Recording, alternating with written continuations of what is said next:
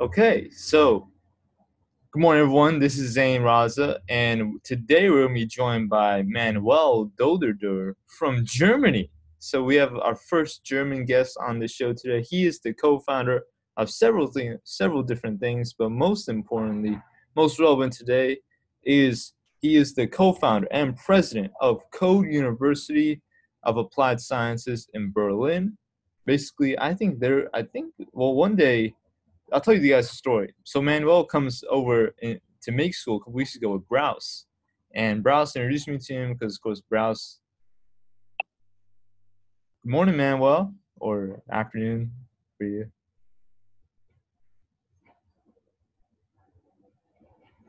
Oh, Manuel, I can't hear you. Internet audio. No? Yeah, that's awesome. Hi. How you doing? Fine. Exciting times. I mean, you have it as well over there. Like everyone's talking about Corona and impact and what to do about it. Yeah, but other than that, yeah, we're doing great. A lot going on. That's good. That's always tons going on. Uh, Actually, the crazy thing I like how you mentioned coronavirus because like May school, we had this week was our spring break and like all my podcast guests say the same thing. I had to reschedule like all of them almost, and then the next 2 weeks we're doing a remote intensive from May school, so all the class will be online. It's like completely different. Okay, cool. Give me 1 second. I just have to make sure my kids don't interrupt us over the next hour. Hey guys.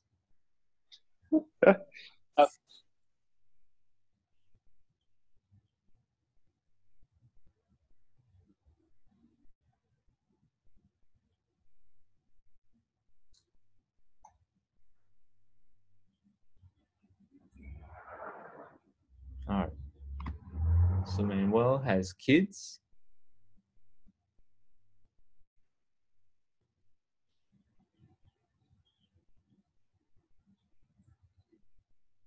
Mike, I can't hear you, bro. Später bitte. Sorry.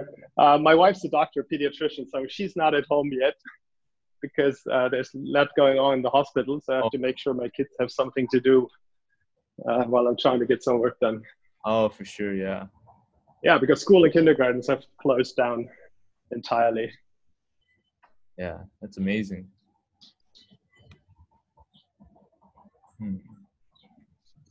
So now I'm all set.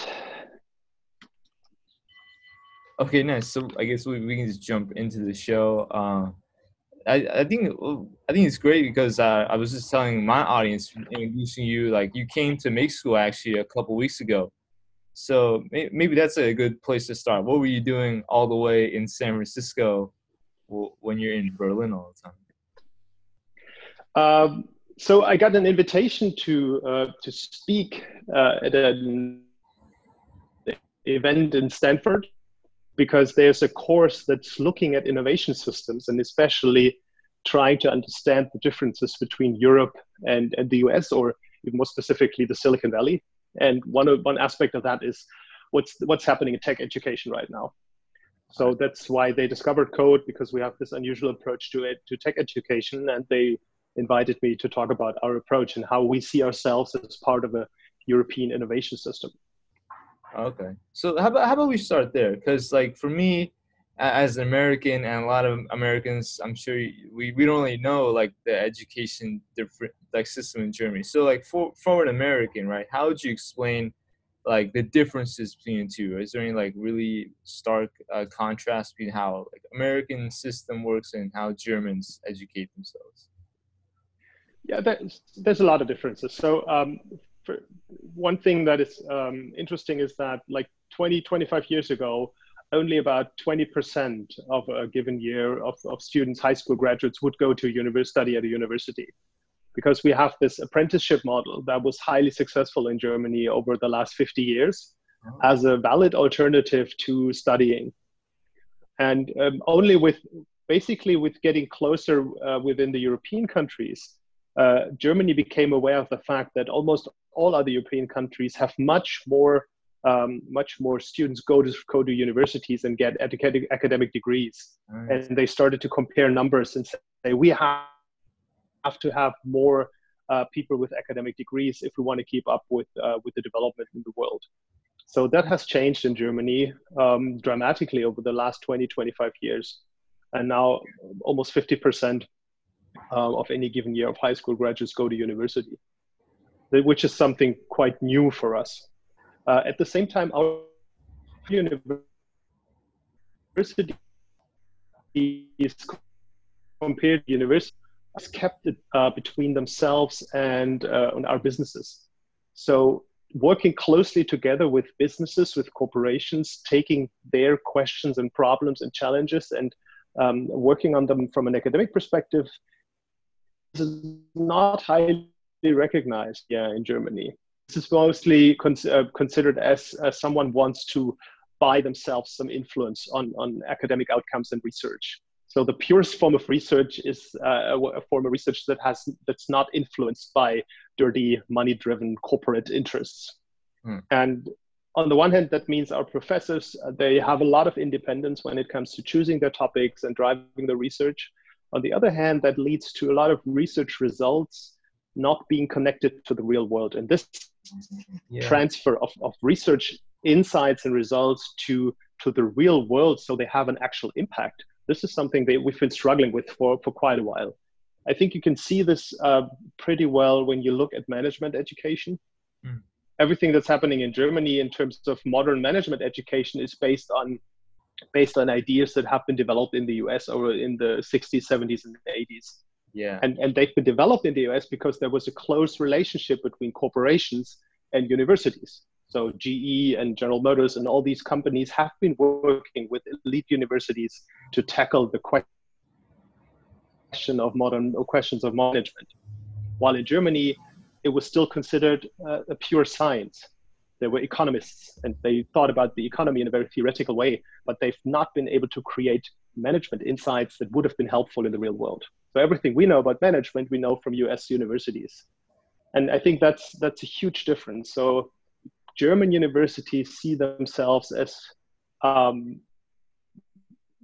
entities that shouldn't be bothered with concerns that from normal companies and normal corporations.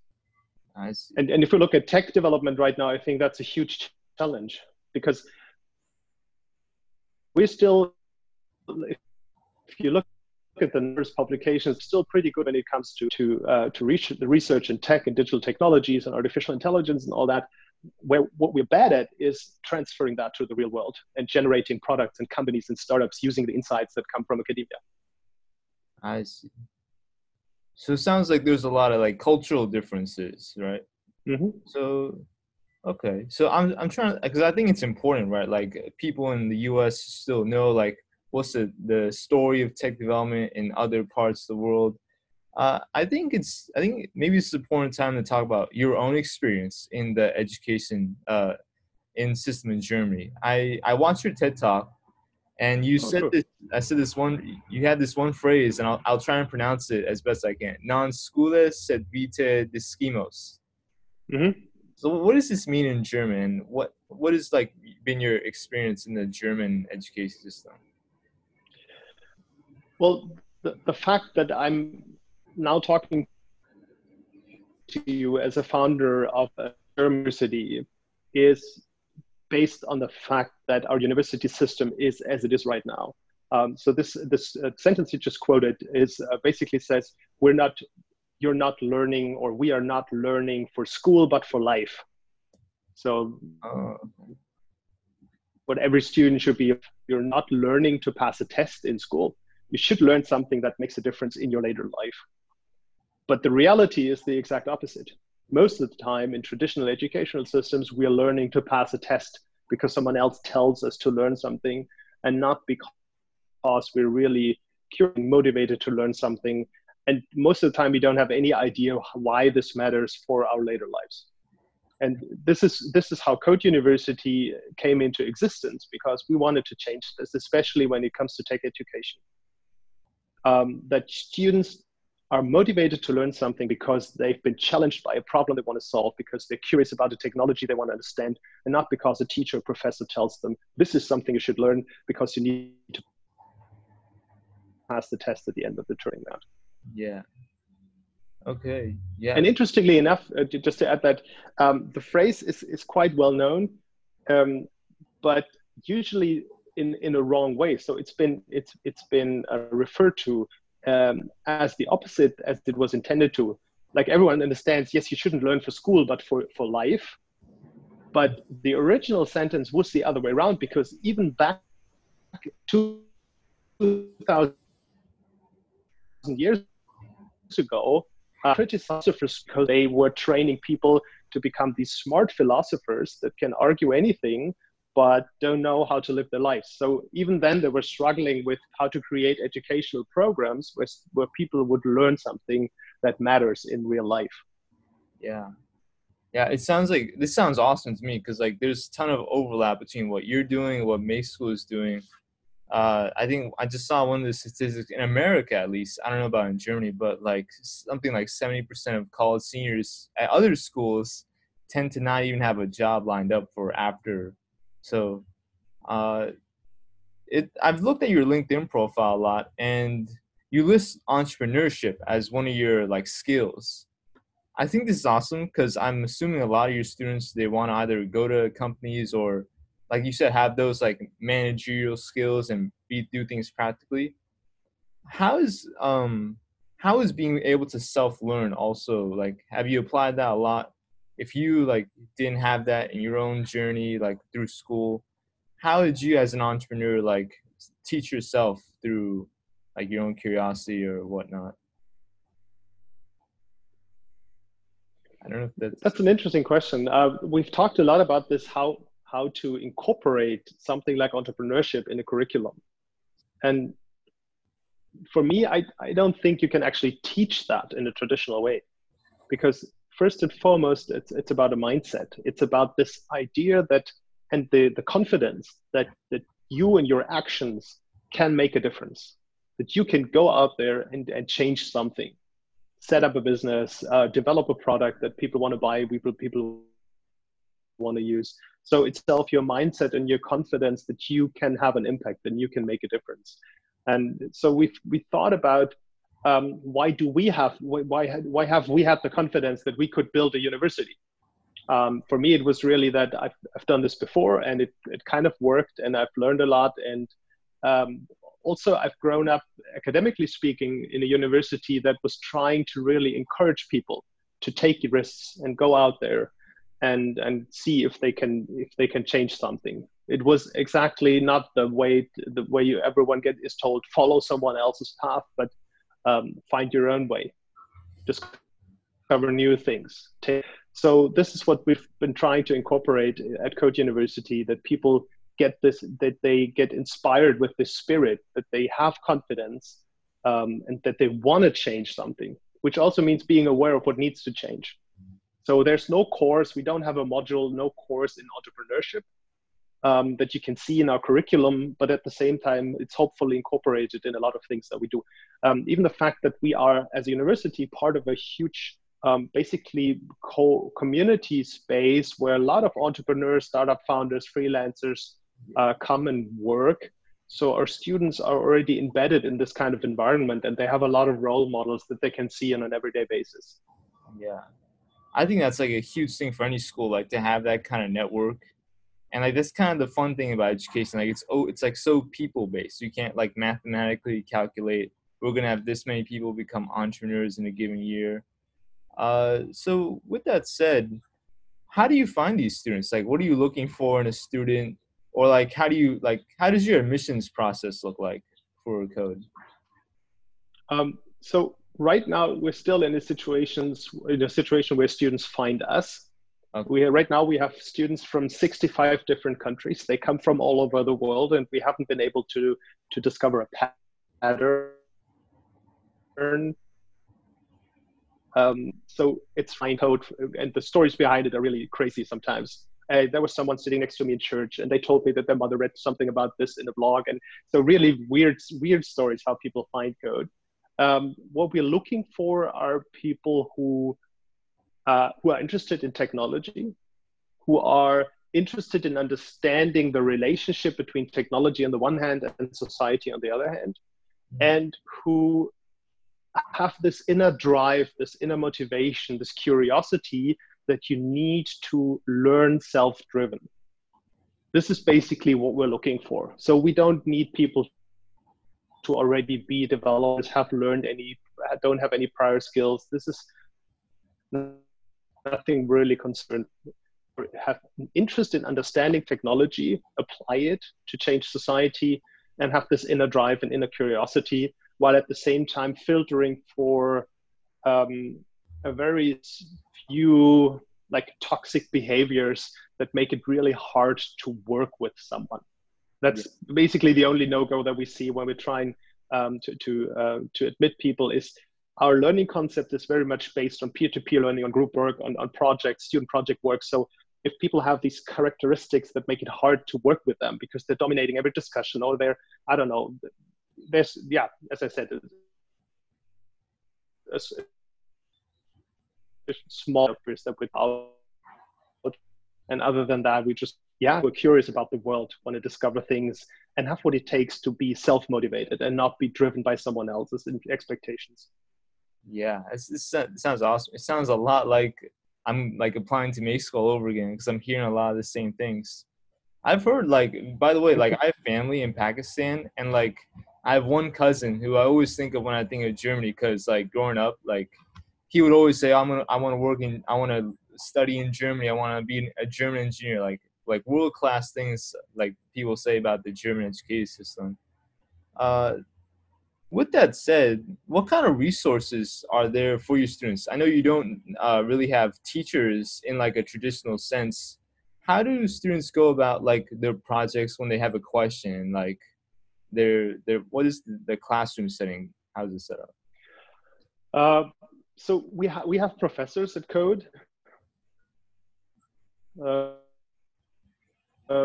We have extra lectures that we incorporate in our everyday life. But what we're trying to do is be as demand-driven as possible. So the learning journey always starts with students being challenged by the projects they're working on. These projects, they can either choose them themselves. They can others work on projects that our corporate partners suggest, and sometimes even our professors pitch their own project ideas. That's the first step. Students find a project that they're really curious about, they're motivated to contribute to, and they define their own role and their topic that they're responsible for. Like the interaction designers, of course, focus on human-machine-computer interaction. How do users interact with the technology we're trying to build?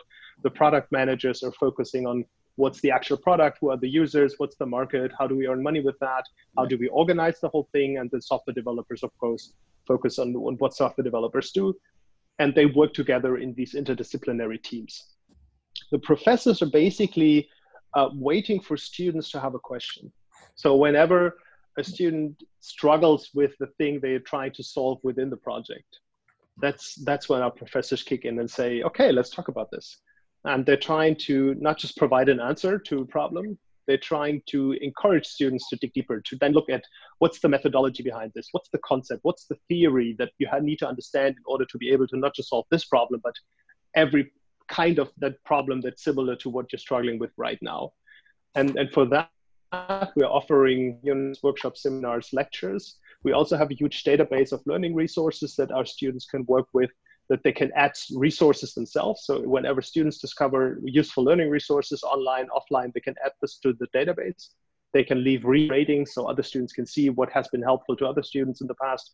So we're trying to create an environment where students get a lot of support if they're asking for it, but when no one tells you what to learn before you figured out that you actually want to learn it.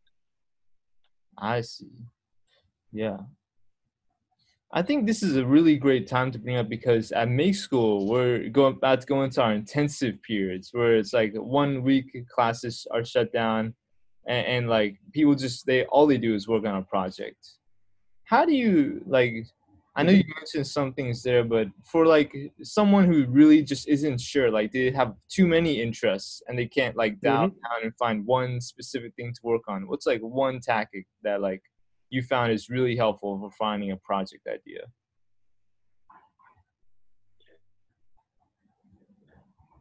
So the of every semester is basically a huge bar camp.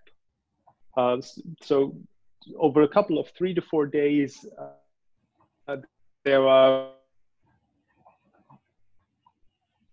100 different to go and in 2 minutes present the idea for a project that they have.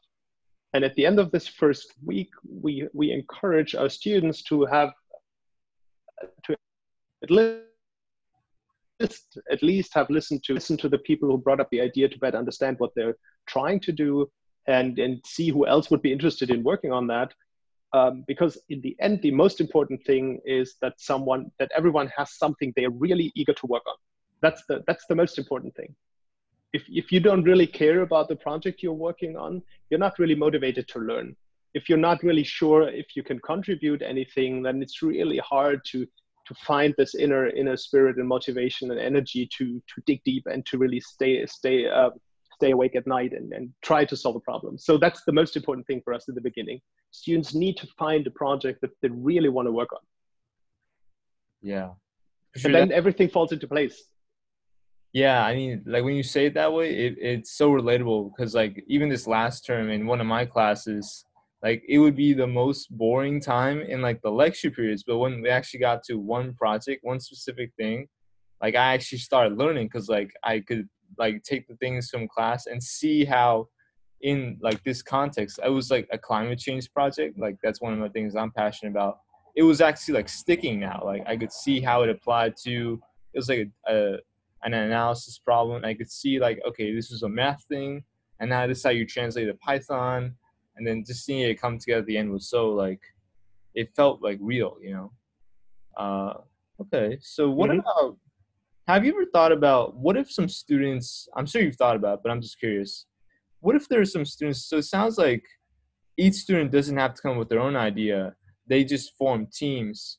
So what if like there's a student there that's always they're like kind of the follower, right? Like they always end up just following the person. Does Code University focus on making sure everyone at least like they take a turn as I'm the one leading the project or I'm on this project, I'll just be the one like developing it. So No, not necessarily. So not everyone has to be a leader. Not everyone has to be the creative genius that always comes up with new ideas and problems to solve. If you're happy with your role, I think it's perfectly fine to just be the expert and specialist who contributes to other people's projects. I mean, this is at least in our economy, this is something you can find hundreds of jobs for. Like just being someone who understands technology, does not have their own crazy ideas, don't want to be their own startup founder, just have a job where they can use their understanding of technology to contribute to a project or product that they like and that they find valuable. So this is a freedom our students have, and if we look at our students, they're not all these extrovert wannabe startup founders. There's a lot of more introvert people that are not the born group team leader, and they still have a place at Code because they can really develop their expertise. They can learn a lot about interpersonal skills and how to be part of a team, how to make sure their voice is heard and they're not overlooked. They can there's a lot of workshop in our interpersonal skills programs about this. But it's totally fine if you say, I'm really looking for a job. I want to be an employee that is valued for what they're contributing, but they don't want to be leaders in any sort of way. Yeah, I like how you bring it up. And to be honest, it goes back last night. I read one of your articles on LinkedIn called Computer Science versus Software Engineering. I like to kind of go into this a little bit because Mm-hmm. I think that goes along with like the self-awareness and like that kind of piece. So the skills that a software engineer needs to have, because and this is important for us, like especially I realize because I guess this is what makes us all about. You say one skill is like adaptability with people and like having those kinds of people skills, uh, being really good at like the 3Ds, like design, documentation, and development. So the one thing that really stood out to me is design, right? Because like people might like I know maybe in the U.S. maybe it's different in Germany, but like software isn't really like associated with being a really good designer and like an artist almost. How do you help your students get better at like designing products?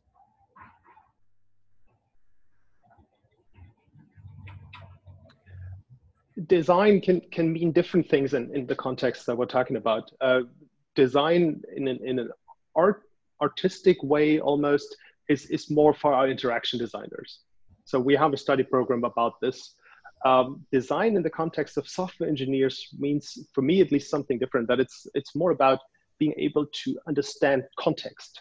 So designing this context means for me start to understand and structure, for example, the most of the time very fuzzy problem description that you get from someone, basically in the future from a potential customer.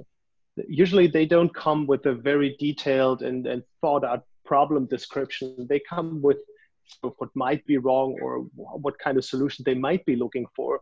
So having a design competence for software means being able to design a process that helps you integrate all the feedback from your customer, or the input that you get in the beginning, and end up with something that is structured in a way that you can actually start working on a solution.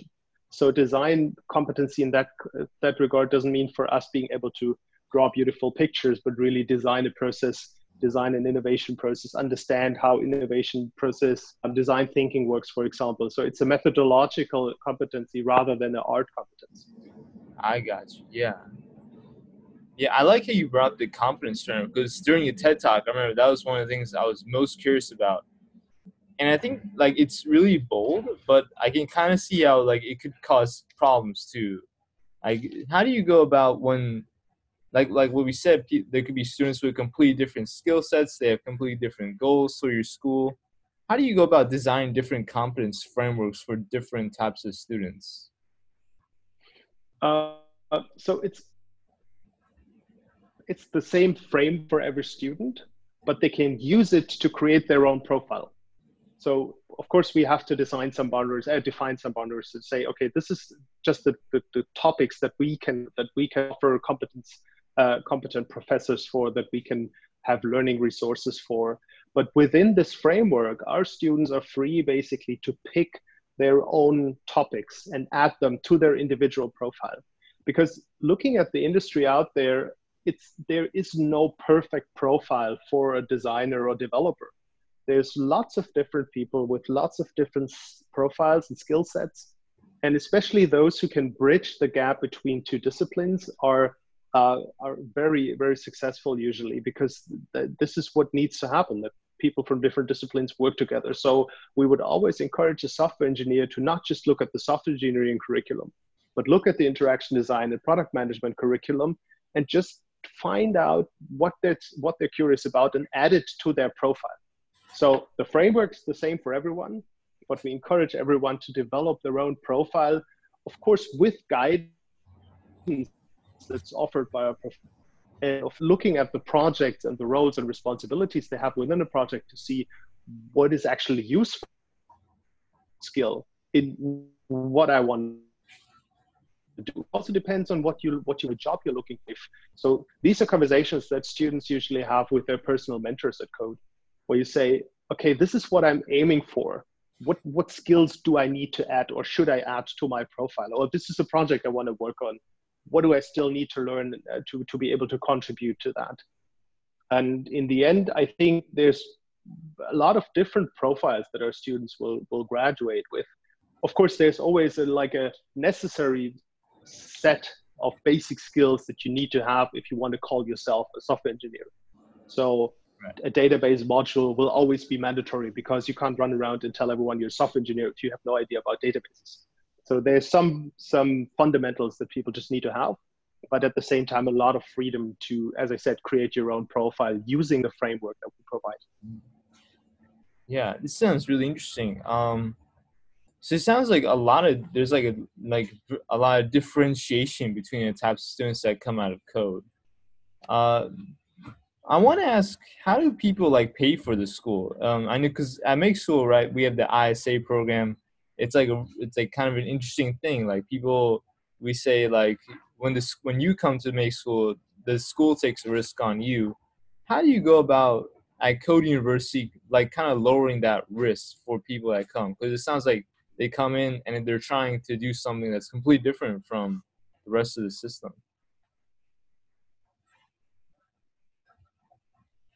Yeah, that's a great point because not everyone might know this in the US. German universities, the state-run universities, are basically free. So German students are not really used to paying tuition. Nevertheless, over the last 20 years, a lot of private universities have been able to establish themselves in this market. And probably just due to the fact that state universities, even though they're free, have some disadvantages. And so we charge tuition, and we offer our students basically the same model as Make School. We call it, so to easily understand, the pay later model. So you don't pay first, you don't pay on a monthly basis, you pay when you start earning money. But it's an income share agreement. So you pay a percentage of your actual income for a number of years. And with almost 50% of our students opting for this model, we have the same alignment of interest as you have at Make School. If we're doing a great job, giving them a great education, they will have good jobs, they will earn serious money, and they will pay their fair share to help us run this whole program and finance the next generation of students who are opting for this pay later income sharing. I see. So I'm curious to hear do you ever get a chance to talk to like professors or the heads of other colleges, and how so if so, like how do those conversations go? That's interesting. So we're really basically every week we have visitors from other universities, from colleges, German or foreign. Just last week, we had visitors from Kaospilot, which is a very unique business school from Denmark. We had a delegation of professors from the Technical University in Norway. It's really all curious about what we're doing and how we're doing it. And that's especially because in the beginning, we had a lot of discussions. Do we want to go the Make School way? Basically say we have all the freedom, but we don't hand out state recognized degrees.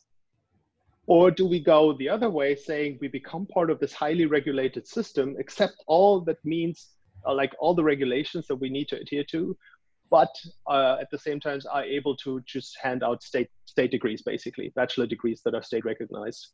And we went the way to become a state recognized university from the very beginning.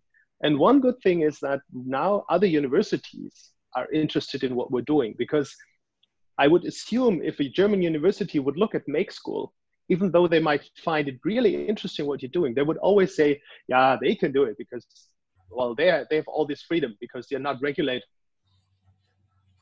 as we are. And we can play by this. We have the regulations, we have the same higher education law. So what we are doing, basically every university in Germany could do. And that's why they become really interested in how we're doing it, understanding that we're playing by the same rules. Wow. Oh. I don't mean to like correct you, but like now in my years, actually the first year of Make School is offering also like accredited bachelor's degrees through Dominican University. And so I think that's also, we have the same growing pains because like students. I heard about the change. Yeah. Yeah. Yeah. But like now, like what you said, like students complain like, oh, we have quizzes now, and now we have to file for FAFSAs, but it's kind of like the balance, I guess. So one thing, yeah, I remember when you came to Make School, we talked about how students have like, a problem showing up. Like at our school and your school, no one at Code even has to go to class. I heard. So, how's that going for you guys? How is it showing up?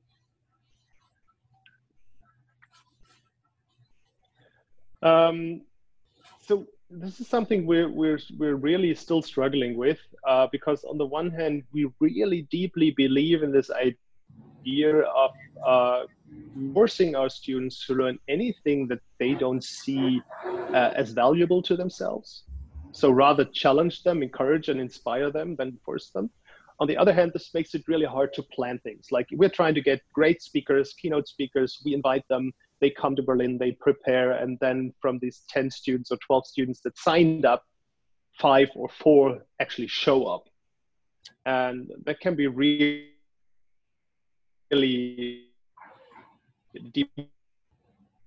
demotivating for everyone involved. Planning courses and offers for the next semester. They are trying to take the radical approach now and say, you know what, we always have this idea of demand-driven in mind. So we are like taking this seriously now. If you don't ask for it, we won't offer it. So there's now this platform where students can request workshops, seminars, input basically to any topic. And as soon as there's 4 or 5 students like committing to, yes, we want to have this workshop or we want to have this lecture, then we're going to organize it. And within 2 weeks' time, there's going to be a talk or a seminar or workshop about this. But then it's because there's actually a couple of students who actively asked for that. Let's see how it turns out. The other programs are still trying to predict what students might be interested in, especially looking at the technologies that the projects are working with. And so far, it seems to work out quite well. But I'm right now really curious to see what the feedback will be at the end of this term from the product management students about this radically demand-driven approach, where we don't plan ahead, but just wait for students to ask for things. Absolutely, yeah. So you must have really strong culture of feedback. Like you must constantly be asking, like, here's a survey, or how do you guys go about getting feedback from your students? Can you still hear me? Yeah, the video is a little shaky, but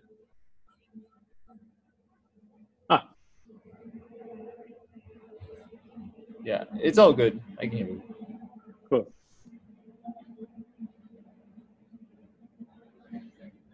Maybe I can.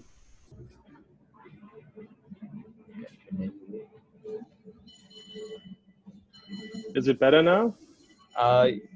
Yeah, it's like the same, but it's fine.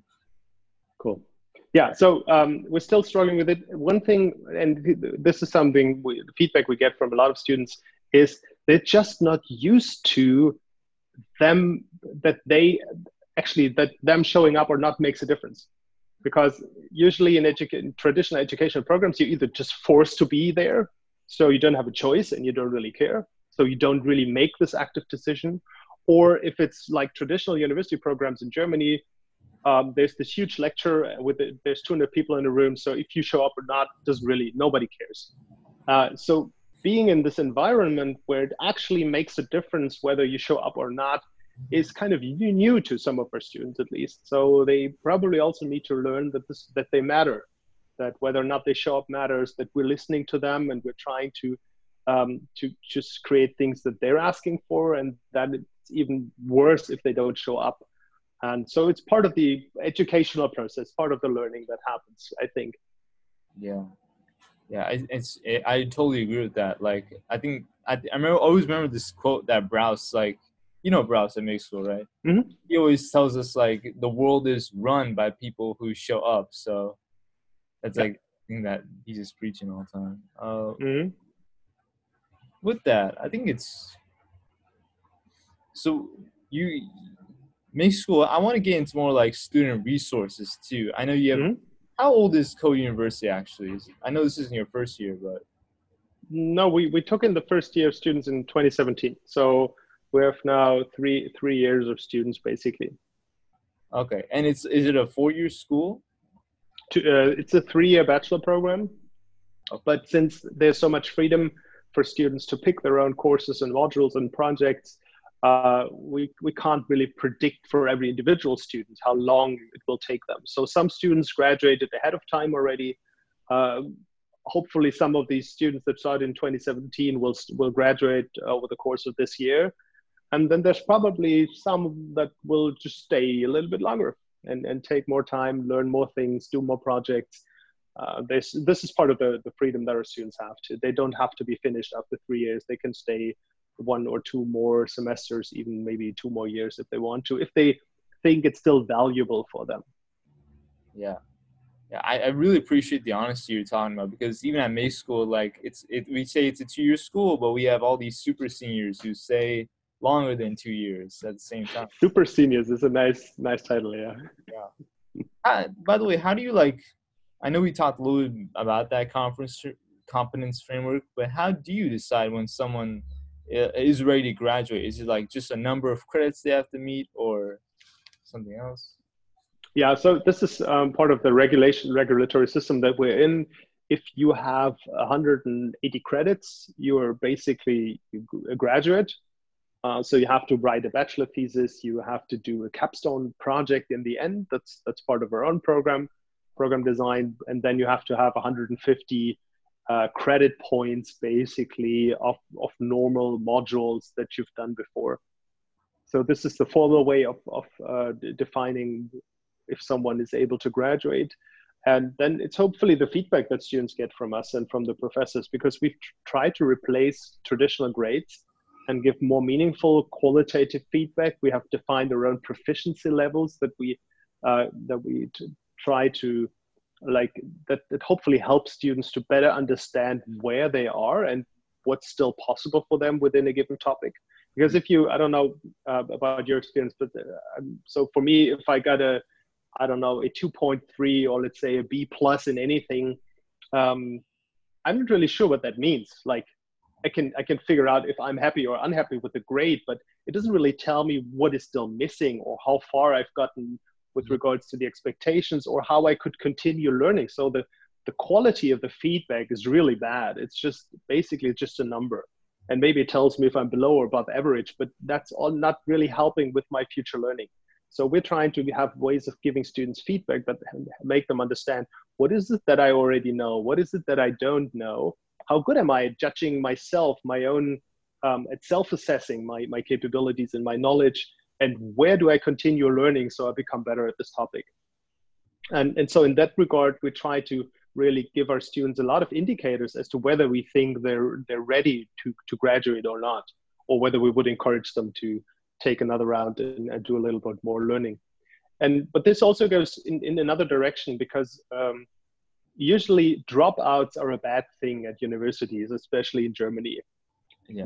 For some students, we really encourage encourage them to drop out, because if you're just, so a lot of our students, when they come together as team and they work on a project, at the end of the term, they're really excited about what they've built, and they see the potential to work on it a little bit more and maybe get it up and running, get customers out there, and maybe even found a startup.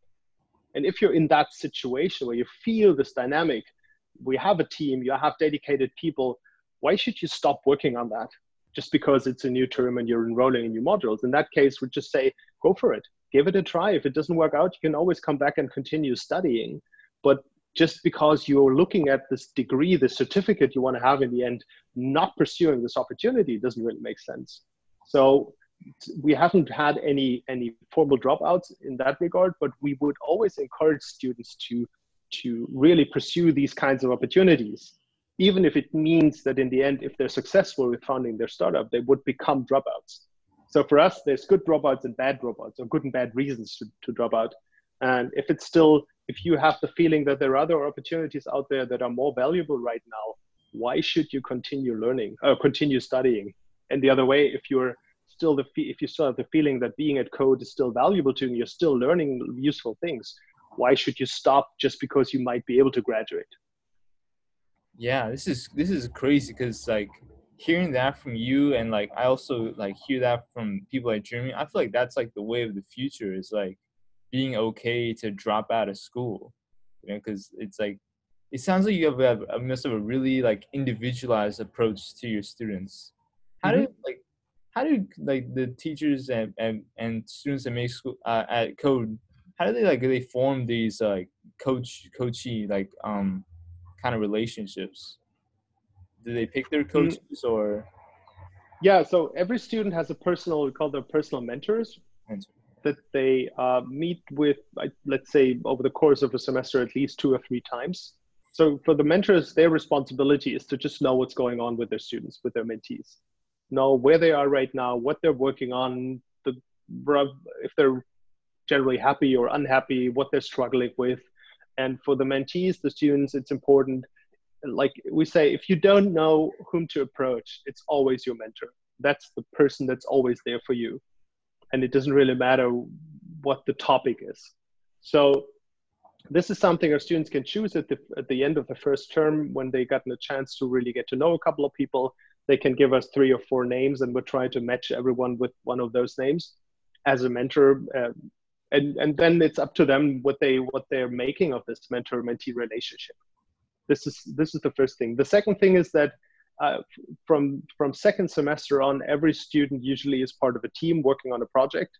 And these projects have a professor dedicated to like supporting them and being aware of what's going on, helping them. Even though it might be an interaction design professor for a tech team, it's not that they can answer all the questions, but they're just aware of what they're working on, and they can tell them, you know what, you should talk to, I don't know, professor in software engineering and product management about what you're struggling with right now. So professors are aware of what's going on with the projects, but also with the students in the teams. And the third thing is that every team has a team coach. They usually try to focus on teamwork and how help teams to become better at being a team, to become more productive, to deal with conflicts, to become better at communicating, collaborating. And of course, they are always pretty aware of all the difficulties, the interpersonal conflicts that are going on. So there's a lot of touch points between our professors and our students. And that means our professors, all the lecturers, everyone involved, they know just what's going on with students, what they're struggling with, and how they can be helpful. Yeah. But just maybe to add this means that for us, the size of our community is something we're really concerned with. Like looking at the number of applications we have every year, we could grow much faster than we're actually growing. And this is because we are aware of the fact that being a small community where people know each other actually is a quality that we don't want to miss. And we don't see code just becoming 1,000 students over the course of the next 2 years. Yeah. With what we're doing right now, maybe with others in other cities, maybe with other programs, but with what we're doing right now, we need to have a size. The community needs to have a size where people have this close relationship with each other and just know each other. Yeah, that's actually sounds very intentional, and like that's the thing, like a lot of mixed school students are afraid of too, because like our school is also growing like very rapidly, and people like are questioning it a lot. So I hope that goes well with you. Like I to be honest, I don't know like what the answer could be to that. Like people say like we could do different campuses, but then we also there's always like kind of trade-offs with that. Wow. So yeah, it sounds like you have like a really solid plan and everything. And like I'm curious, is there ever, I know us and Browse, we talked about like an exchange program, because like it sounds like it's so similar to make school. Do you ever have plans for like allowing people from other these like non-traditional tech schools coming into Germany and exchanging in that regard? So we don't have a lot of experience with that, but we're totally open for it. So whenever you know of a make school student who wants to spend, let's say, at least half a year in Germany, in Berlin, and become part of Code, we would always be open for that. Of course, there's a limit to how many students can come in at any given time, but if it's just a handful and they're from a university or an educational institution that has a similar philosophy as we have, we would always say, yes, let's go for it and see how it works. Well, what we're concerned with is students coming from different educational institutions, because what we see is that it takes some time to just adapt to the way learning happens at Code. So this would be a prerequisite, but I wouldn't be worried about this if it's actually a make school student. So, and then the other way around, I can see a lot of Code students being interested in just getting to know how Make School does things, how learning at your end works, and spending some time in San Francisco. So maybe we can actually set up something like that. And if Wow. it's a similar number of students, maybe they can even exchange, I don't know, dormitories, housing, or whatever, so they can sleep in each other's beds, basically. That'd be funny. I'll pass that along for sure. So now this gets. I remember because a couple months ago actually I interviewed the co-founder of Make School, Jeremy. So I feel like Mm-hmm. I always go back to that in this interview. I asked Jeremy at the end of ours, so I'll ask you this question as well. Like, well, first of all, when you add it all up, I want to talk about like outcomes, right? We're at the almost at the end of the show, so I always like to do this at the end. When it comes up to it, like on average, right? For a 3-year like education at Code, what is the value of that in dollars or I don't know what the in euros for your students? That's a tough one. Well, I don't know. I tend to say it's invaluable because at least if our students achieve what we are aiming for, then this is something that basically changes your whole life, because it's not just learning tech skills. It's not just understanding technology, be able to create digital products and earn money. It's first and foremost finding out what you want to do with your life, what you're curious about, what you're motivated to do, while at the same time being exposed to this fragile and very complicated relationship between technology and society. So like finding the sweet spot where you can apply what you know, work on things you really want to work on, and earn money to just have a decent life. If we can help students find the sweet spot, that's bingo. That's what everyone's aiming for. And I think if you have that, that prevents you from having a burnout in your mid 40s, because you don't know why you're doing all these things. You will never feel really demotivated to do your job, because it's intrinsic motivation that keeps you doing what you love doing. And so it's really hard to put a price on that. And it has nothing to do with the specific content of any module.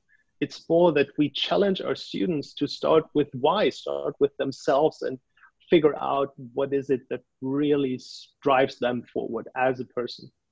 And if you find that, and then also learn how to pursue your interest, how to learn what you need to learn to solve the problems you want to work on. Basically, if you know where you want to go and have the means to get there, then you're all said and done. And then that's in the end, that's what we're aiming for. Wow, yeah, that sounds like that really comes from the heart. Like, cause like everyone at this school, like everyone I come on, I ask the podcast, like give like advice to students, and like when I ask them that question, that's what they say back. Is to like know what you want to do, know the why, know all this kind of stuff. In like a really hypothetical world, if you could go back like 20 years, do you think Code is the type of university you would have wanted to apply to? Definitely. Definitely. Not because, but as you probably know, 20 years ago, technology was different. We were just discovering the internet. But no, it's actually the environment I would love to have studied in. And in a way, I actually found a similar university.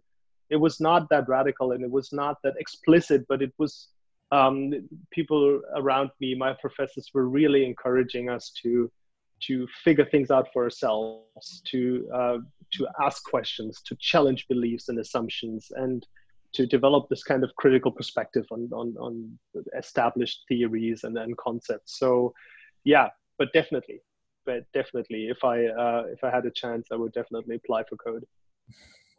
That's always a good sign. That's literally what like Jeremy told me. Like dude, like he said like that's his type of school that he would want to go to, is Make School. So good sign, good sign.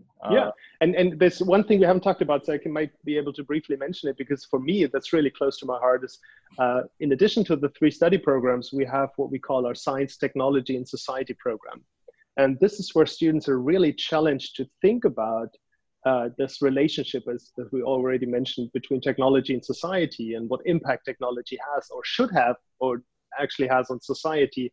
And this is where you can get a chance to read ancient philosophers, to have discussions about economics and about new books and old books, and really get your brain working, gather knowledge, and in the end, what we call is make sense of the world, and have this ability to make critical judgments, not just critical thinking, but have a position, have an opinion, a perspective, an informed perspective on all these complicated and complex questions that basically the society, our life, is asking us all the time. But it's also a place to just make music, do active workshops, and I don't know, write poems. So not just being a techie, becoming like a technology expert, but also develop as a human being. That's also a very important part of this program. For sure, for sure. Yeah, absolutely. Like it sounds really bold what you're doing, to be honest, at Cody University. I've like we're almost at the end of this show here, and I just want to keep you for like two quick things. Do you have any? First of all, a kind of a fun question I always think of: does Cody University have a mascot? You, Not, no. I mean, we have a couple of campus dogs that are oh yes. that might have the potential to become a mascot.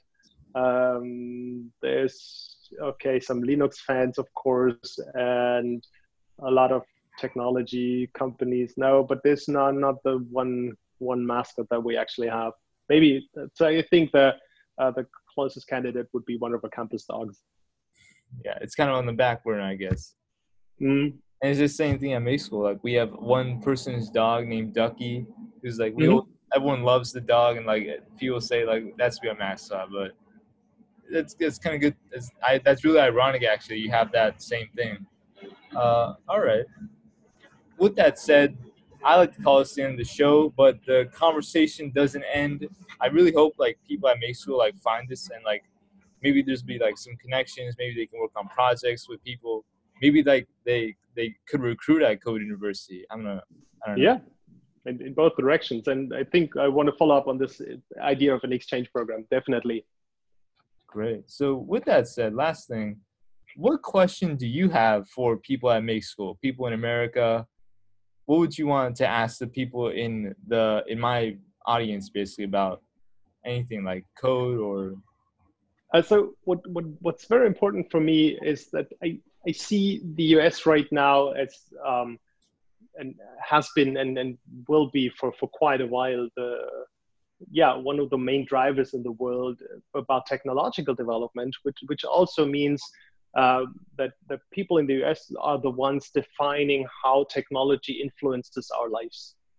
And what I'm seeing now is that there's a lot of companies being very successful because they are trying to intentionally hide how technology is influencing our lives and even manipulating the way we live our lives.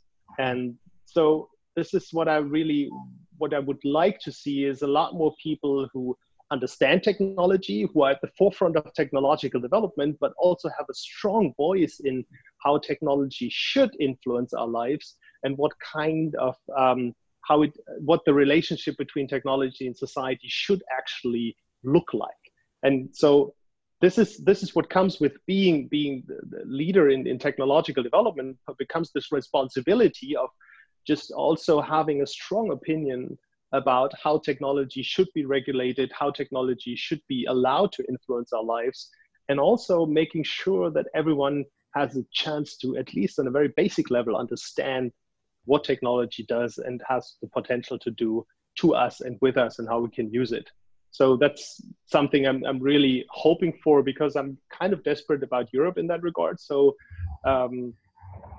that's definitely, I'd love to see more of that. Not saying that it's not happening, but it's definitely something that needs to happen much more often, with people having both this technology expertise and a very strong sense of how this technology should be used within society. absolutely. And I know like people with Browse, people like you, like that's definitely, it's important to have these kind of voices in the society who talk about that. So with that said, thank you so much for coming on, Manuel. It's been great talking with you. Hope you enjoy your weekend with the family and all that. Yeah, so Definitely will. It was a great pleasure talking to you, and thanks for inviting me. And yeah, I hope this wasn't the end of our conversation. So good luck with your podcast, and hope we can talk to each other again. absolutely have fun in code. Thank you.